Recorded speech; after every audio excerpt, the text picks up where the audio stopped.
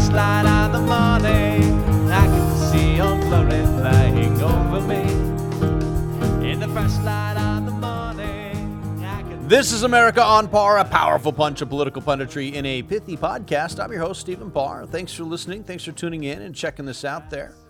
Earlier this week, I was on a conference call with Senator Bill Cassidy, and I got to ask him about Hillary Clinton's email scandal. It's now a matter of public record that the secretary did receive and send information through her private server that was indeed classified information.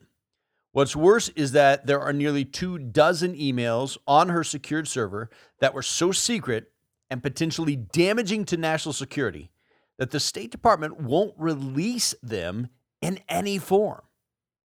My question to Senator Cassidy was how I, as a citizen, could be assured that someone as politically powerful as the former secretary, senator, and first lady would face the same level of justice as any other American and not receive special treatment. The senator's answer was for me to keep doing what I'm doing. Now, while that certainly plays into my enormous ego, it's pretty unrealistic that my little podcast here will have any effect on whether or not the justice system plays out appropriately on this issue. Let's go over the facts. Hillary Clinton set up an email server in her house against the standard protocol of the State Department. That's a fact. Her explanations that other secretaries of state did something similar are patently false. They are not facts. Her server did not have top security on it.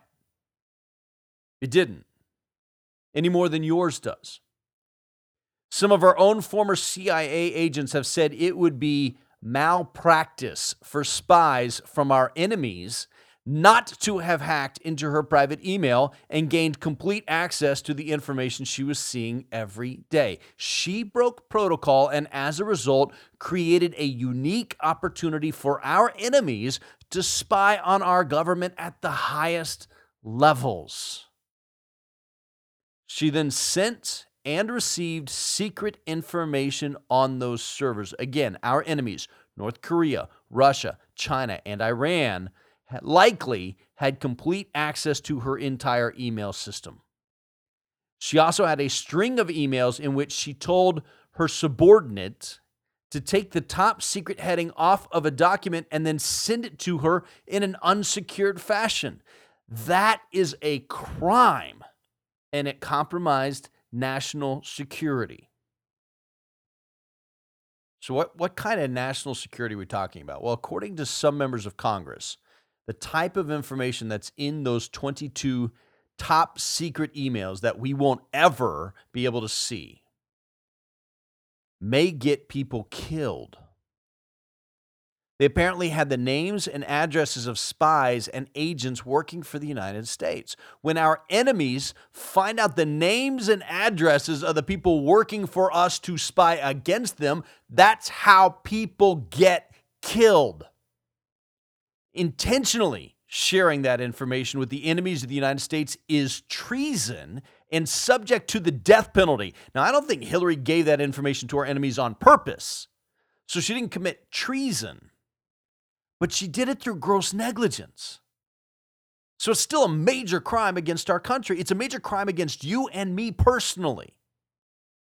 The information she shared through her server, the fact that she knowingly took the top secret headings off of those documents in order to have them run through her private server, and the amount of time that she committed these crimes is an order of magnitude worse than what General Petraeus did sharing some documents with his mistress. It's way worse. But I don't have any confidence that she will face justice for these crimes she's committed against our country, against you, against me, against us. Why? Because the Democrats don't really have any other options. They need Hillary to be our next president. Am I just being paranoid? Maybe.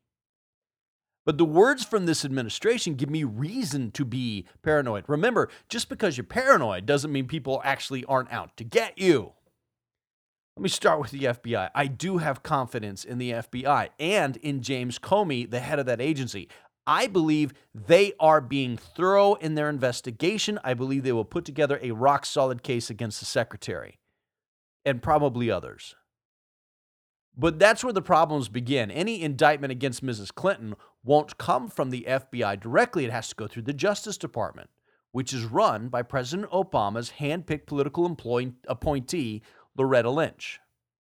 Not only is Lynch loyal to the president, she also has reason to be loyal to the Clintons. Her first big appointment came in 1999 when President Bill Clinton, Hillary's husband, appointed her to be the U.S. Attorney for the Eastern District of New York.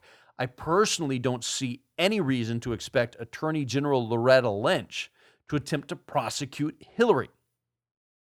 If you do, please let me know. I'd love to hear other viewpoints on this. Now, just because the AG's office won't indict doesn't mean the case will go away.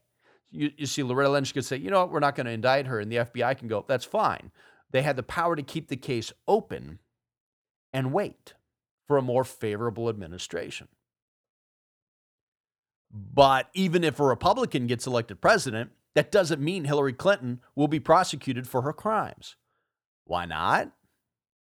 Because of what often happens in a president's final days: pardons. Bill Clinton pardoned dozens of people for political reasons, including Mark Rich.